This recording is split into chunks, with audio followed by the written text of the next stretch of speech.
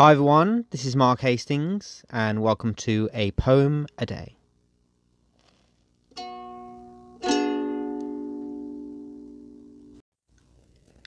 Today's poem is my poem, The Prolific, which is taken from my book of poetry, The Dreamer and the Dream, which published in 2015, and I hope you like what you hear.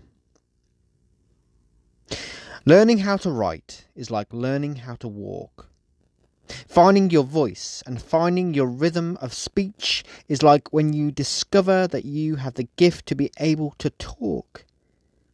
Seeing things and allowing them to inspire you sounds easy when someone says it, but for anyone it takes a while to make a connection between what you are seeing and why it is so inspiring.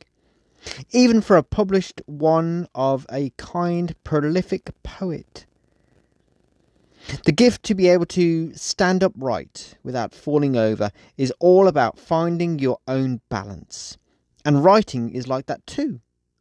The idea, the thought, the growth, the detail, the quintessential individual identity that every writer and artist has all proliferates and shows in whatever they are creating.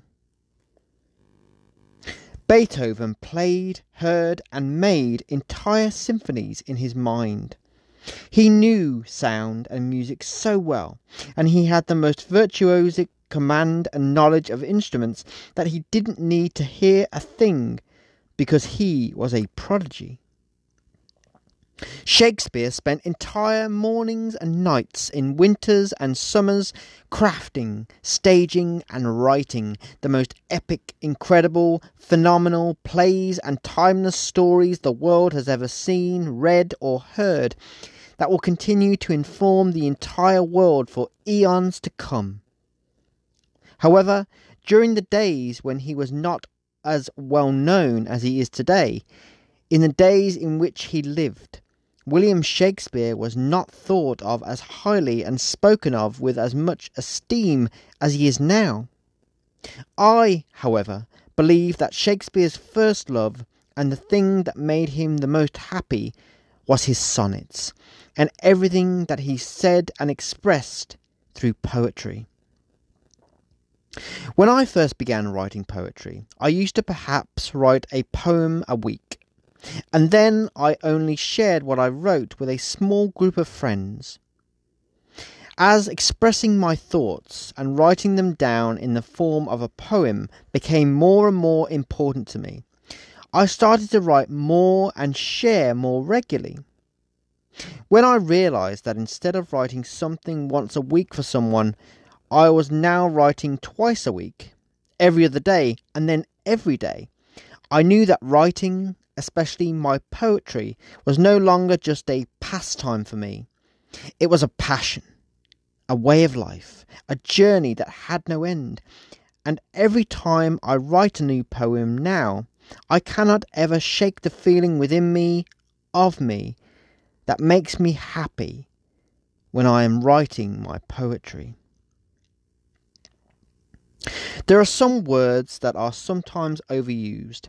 However, there are only some words that could ever express what something means to you at a particular moment. Love, amazing, awesome, special, epic. But when I use a word, when someone uses a word to describe me, I can tell you that the reason I am using a particular word is indescribably heartfelt and true. Because words mean a lot to me, and I use them with great care and attention, as a poet or a writer should, and as an artist who knows their art like the back of their hand, and who thinks of themselves and who people often describe them as being, in my opinion, is one of the best things anyone could ever be or be called. Someone who is wonderfully prolific. If you enjoyed what you heard in this episode of the podcast and you would like to show your appreciation, then you can do so by buying me a coffee. And you can do so by buying me a coffee on buymeacoffee.com/markthepoet. There you can send a donation, and that will allow me to buy myself a coffee, and also as a result fuel the next poem that I write and share, and perhaps one day publish, because I'm a big lover of coffee. I'm an avid Starbucks aficionado, and Starbucks, I have to say, has been the catalyst